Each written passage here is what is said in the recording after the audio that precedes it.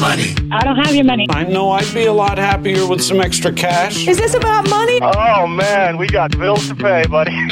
Obviously, this is all about money. I gotta talk to you about money. With practical tips and a focus on Scripture, let's talk money with Dave and Reb from More Than Enough, the financial show that speaks to the heart of your money story. Real conversations about money for real people. Let's talk money. Are you ready to talk money, Reb? I am ready. That's great to hear, because this is the show where we talk about hard issues around money. I'm Dave Van Oppen. I'm here with my wife, Reb. And this is a bit round two with Brent Vandermeer here in the studio with us. If you didn't catch the last show, Brent and I had a thumb war about paying off the mortgage or investing. So that's all I'm going to say. You just got to go back and listen to it. You'll find out who won. Anyways, we won't even go there. Spoiler alert, Dave. Yeah. But recognize that we are going to talk about money today. That's what we do on this show. But we're also going to talk about the heart. And that's why we love having Brent on with us, because he's a man who talks about money and the heart as well.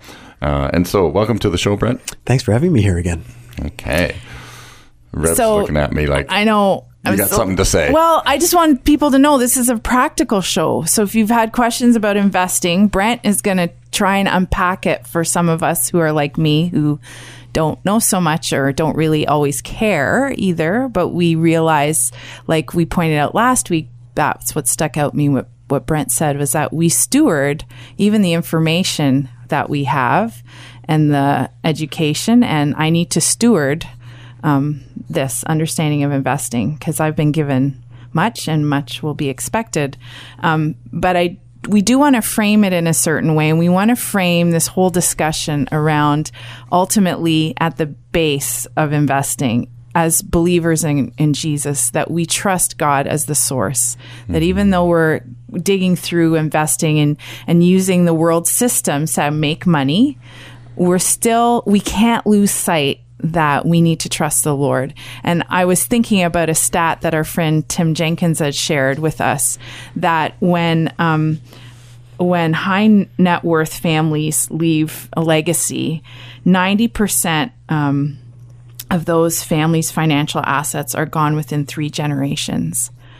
And that blew my mind. So even though we're talking about saving up for financial independence and what we leave behind to our families, if we're not leaving this truth as believers and the values of Christ, we might see our wealth, our money wealth, riches disappear if in the generations to come. And I don't think anyone out there who's saving up for their future and their children want to see it disappear in 3 generations, right? So it's and again, it's 2 different kinds of wealth. I mean, I know in our conversation with Tim, and we've had that conversation with you, Brent, that there is a difference between wealth and riches. And again, one of the things in that same article that Tim talks about is that in one generation, the wealth, the values are gone, and in 3 generations, the money's gone, right? And so he really makes that distinction to say,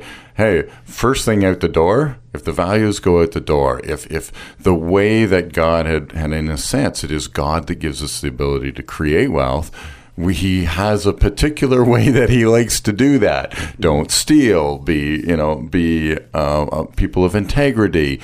Give generously. All of these work hard. Work hard. All of these principles that God writes in His Word that we say, in a sense, these are the things that God write down. Then He says, now don't put your trust in all these things, but put your trust in me.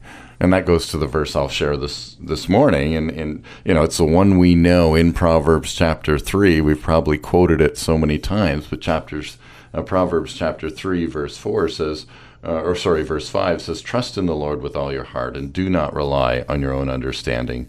Think about Him, as in capital H, God.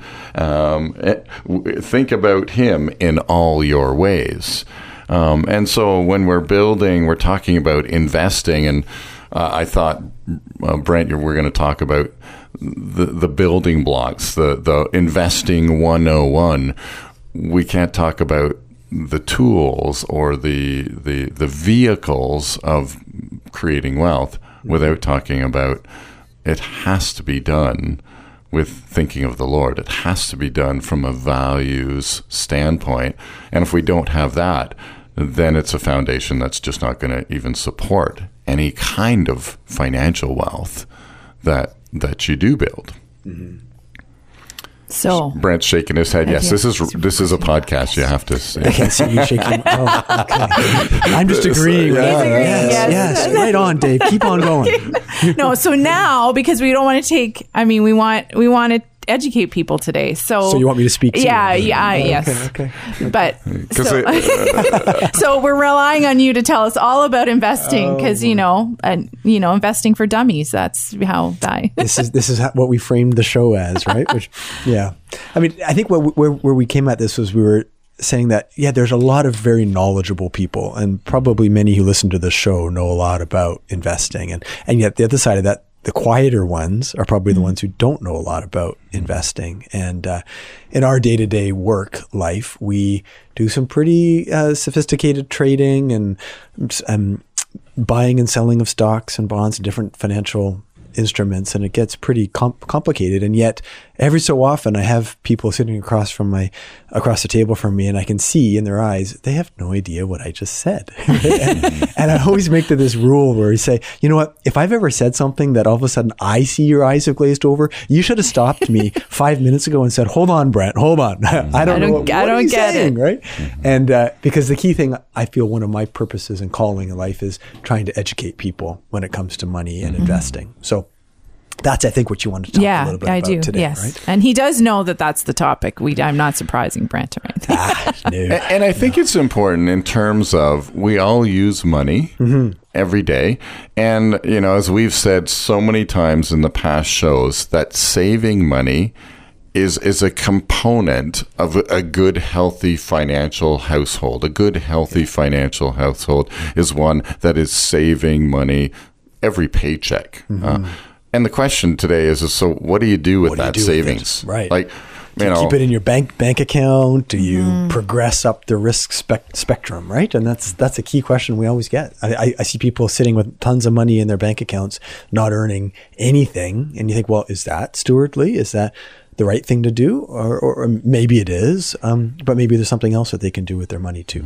So so what do we do with our excess? Well, so I guess maybe I should say first, I don't see my role as being a person who is trying to tell people to take risk. Okay. And, we want to find out what's their objective? What's their purpose for this money? We always want to use that word very carefully, because I think every dollar people have has a purpose, and we have to figure out what that is.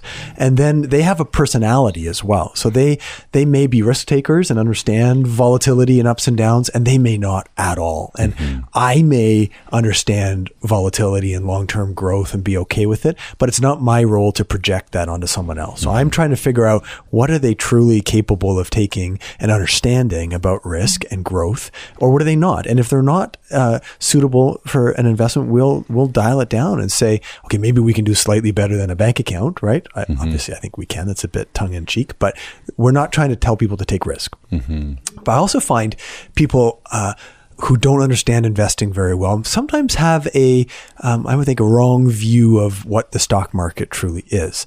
And not all of it is unfounded. Okay. So the second thing I was going to say is I'm not here to sit and praise the stock market, because obviously there are a lot of unethical players, and like in anything in the world, there is brokenness in people, and the stock market is a great place to magnify greed. And today we see that just in ever increasing rates, right?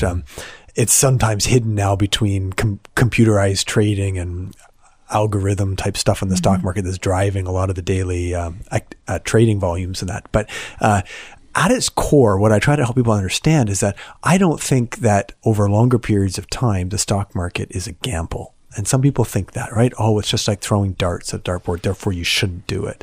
But when you understand what it really is, I think it helps position why we buy these investments that we do. And I should back up and say it's not just the stock market, because it's also the bond market. And these are two different things that I like to try to understand, that together they're called the capital markets, right? And what their main purpose is to bring the liquidity that savers have accumulated and bring that to businesses that are growing and need liquidity, need capital. So at its core, if you're totally new to investing, try to get your head around that really what we're doing, what the markets do, what capital markets do, is connect savers' money with businesses that are growing and need money to grow faster and to do things better. So if we were a business today, because we're on a podcast or a radio show, let's say we're a radio station that maybe does not, let's look at the podcast example. Let's say More Than Enough and this money show needs to expand, and we want to go over into the US now. We want to expand into Europe, and it's going to take some money to buy equipment and recording space and do marketing and all those different areas, and to expand the presence. And we may not have the money to do that, but we're growing and our revenue is growing and the business is going well. We may reach a point though where we say we need access to more money to really grow this business. And there's two main ways to do that. One is we can borrow money. So we can go out to these savers and say, hey, can we set up a loan with you, and we'll take some of your money and we'll pay it back in X number of years. And in between now and then, we'll pay you an interest rate all the way along. And that person says, yeah, sure. I think that's great. I think you're a good business. You're going to be around to pay me back, and you've got good cash flow, so you'll pay me my interest payments. Let's set that up. And we draw up a little piece of paper that says it's an IOU, right? Well, that is called a bond in the investment world. So that's item number one. That's debt. That's a borrowing. And there's lots of different kind of bonds out there. Governments issue them, municipalities, and corporations do too. And once we set that piece of paper up, the IOU, the investor doesn't have to keep it all the way along. They can say, well, I want to go and buy a different one now. I don't go back to the podcast company and say, oh, I want my money now, because they said, well, no, we said we'd pay you back in 5 years from now. So I could go to someone else and say, would you like this piece of paper? I'm looking to sell it, and we agree on a price.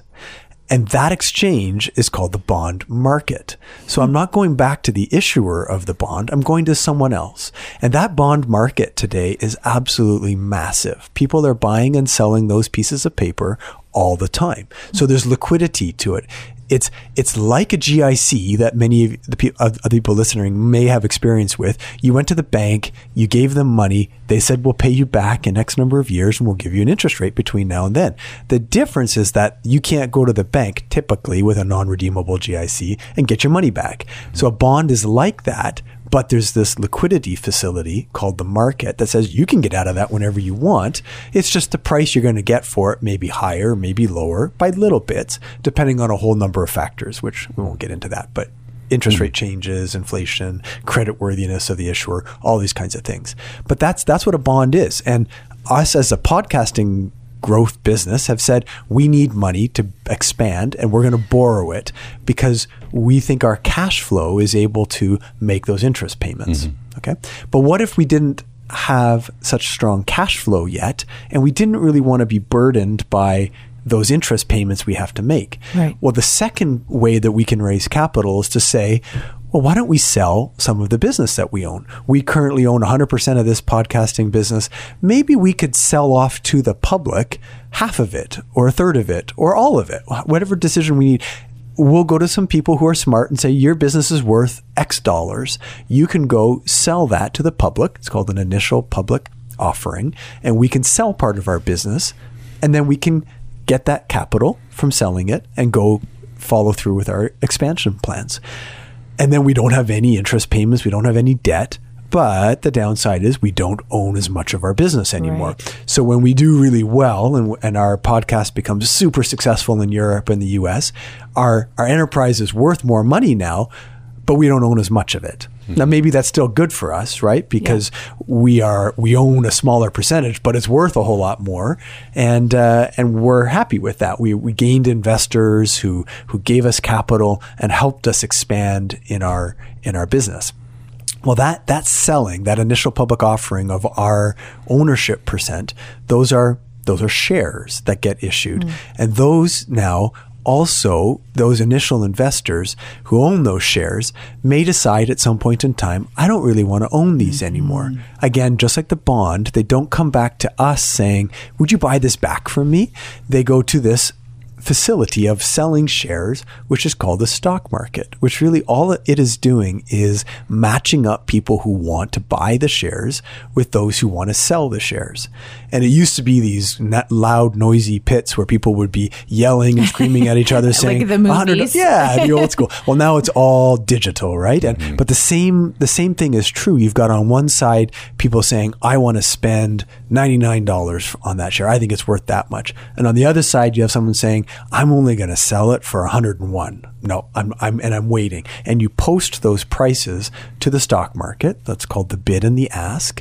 And as soon as the person who wants to buy says, well, maybe I'll ratchet up and instead of 99, I'll post now for 100. And the person selling says, oh, I really want to get rid of these. I'll lower my ask down to 100. We match and a trade happens. And that's every single tick on the stock market is when people have agreed upon a price for that underlying business. So you create liquidity. That's what the market does, is it creates this place where you can get in or out of these investments relatively easily. Whereas before, when you owned a business, you'd have to find someone who was willing to put a lot of capital into buying your share, right? So the beauty of these stock markets is it creates a place for the average person to gain ownership of a business that they may really, really like and otherwise not have been able to do so. It also creates some pretty high emotions, as you can imagine, because when all of a sudden people might realize, hey, that podcasting business is doing really, really well. Now they're going to Asia and Australia, and they all of a sudden think, I'm going to start buying up those shares and build them, push the price up to 120, 130. There's a bit of euphoria that can go into that because it's human nature, right? And that's what sometimes creates the sense of the gamble in the short term in people's minds. And it's not all unfounded, right? Because, well, what if that was just a rumor or it never really happened, that the earnings from that growth plan never materialized? Is that stock actually worth $130? Maybe not, right? And all of a sudden, if people start to realize that and they start to sell the shares, the first ones out are fine, but then all of a sudden you have a cascading pressure down, and people on the outside who may not understand it that well go, what is going on? Like, the volatility is crazy. Nothing really backs that up, right?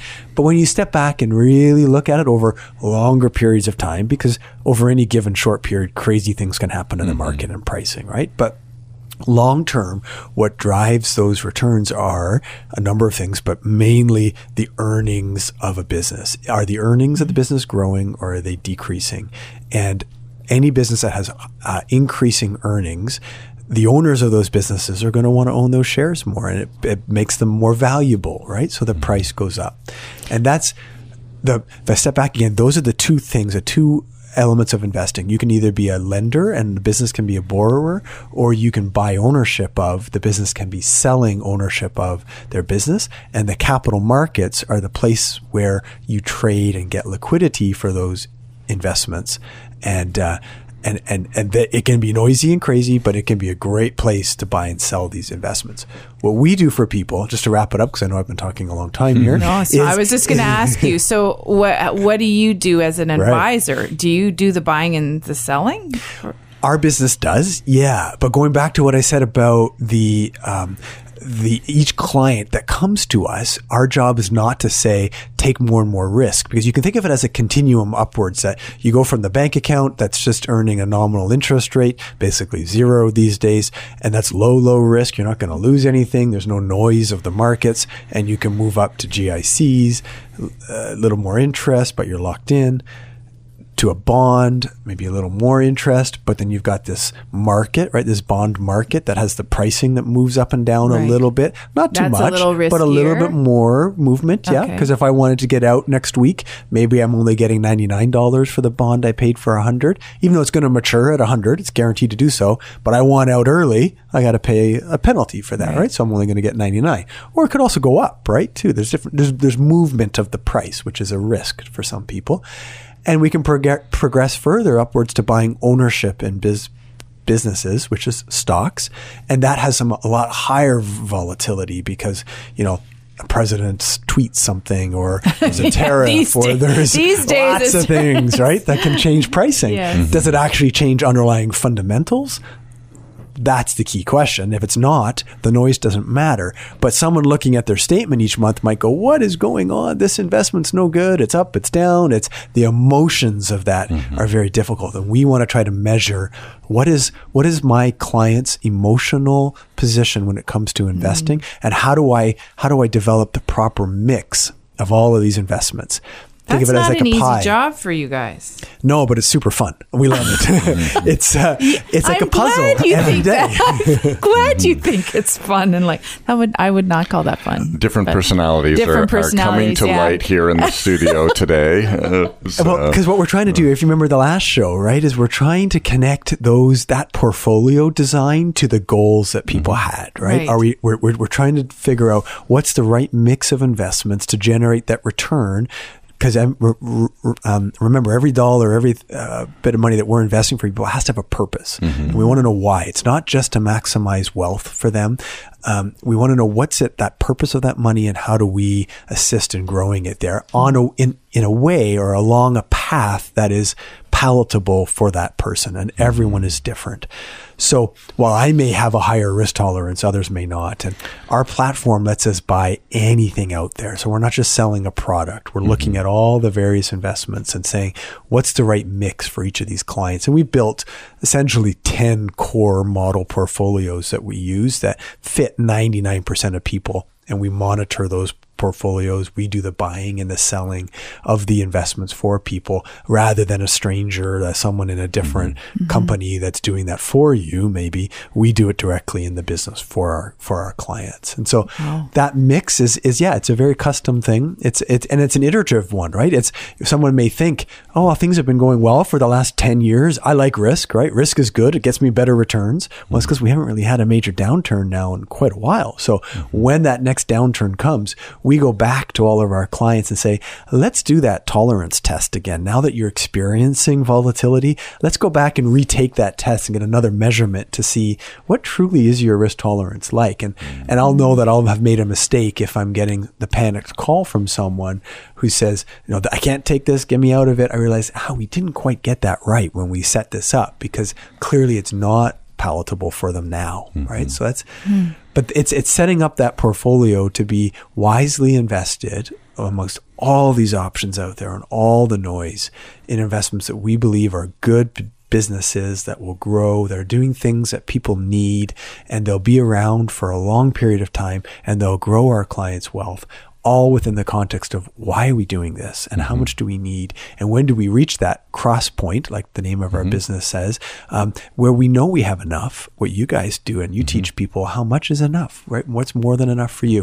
What happens when the capital grows above that? What do we do with it, right? And we love reaching that point and then saying, hey, let's talk about this. What do you want to do with that money? And is it giving it away? Is it lots of different options, right? And that's really fun too. And again, one of our core principles, if you will, and I know this fits right in here. What you're talking about, Brent, is that this is not just a set it and forget it type thing. And when, we talk about cash flow in this context. Financial awareness creates empowerment. It's one of our face your finances, and let's talk about cash flow and recognizing every dollar has a name. And if you don't actually get it doing what it's supposed to do, it gets up and leaves, right? It has that personality. And so, as we talk about that on a cash flow perspective, that just translates into the investing side to say, okay, what are the vehicles that you're going to use for you right now? Your specific. Is it a bond? Is it a stock? Is it a bank account? Like, what is going on there? What are the tax implications of each of these vehicles, and how does that affect me today?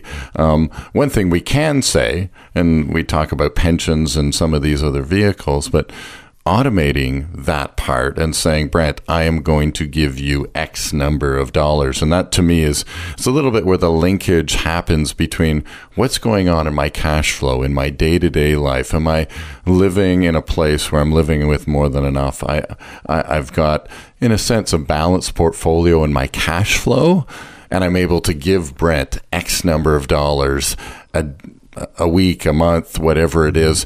And then you take that and you project out saying, these vehicles, these things, the bond market, the stock market, are going to help us achieve that cross point in the future. And again, rolling all of this back to, okay, so it is the Lord who, again, sometimes messes with us because he's asking us the question, do you trust me? Well, we have that. Do you trust Dave? Yeah, do you trust Brent? Do you trust, who are you putting your trust in? Do you trust the bond market, the stock market? Do you trust historical statistics? And the Lord's going, don't put your trust in any of that stuff. Yeah. Because the reality is, you put your trust in me. You can't take it with you when you go to heaven. We get that. But we sometimes don't act like that, we don't think like that when we're talking about money. I don't. I should personalize it. But I do want to say, there's so much that you said practically, but I'm thinking, as you're sitting here, I'm thinking, well, where do people go? And we've had this discussion even while we were talking about doing these shows. Where do we send ourselves or people who are listening to get the help that they need, that they will start to understand who they are. They may not know if they're tolerant to risk or they're good to go. They may not have yet even the discipline. They're listening and thinking, oh man, I don't have the discipline of savings. I'm not on the road to building a resilient household. So who do I go talk to? And you did a show with us last June that talked about developing a trustworthy relationship with an advisor. And on that show, we talked about those issues. So people can go back to the June 1st, 2018 show, because we've already talked about that with you. But on the show notes on our morethanenough.ca page, we also have your questionnaire that you give to people that you can go to with in hand and ask advisors these questions.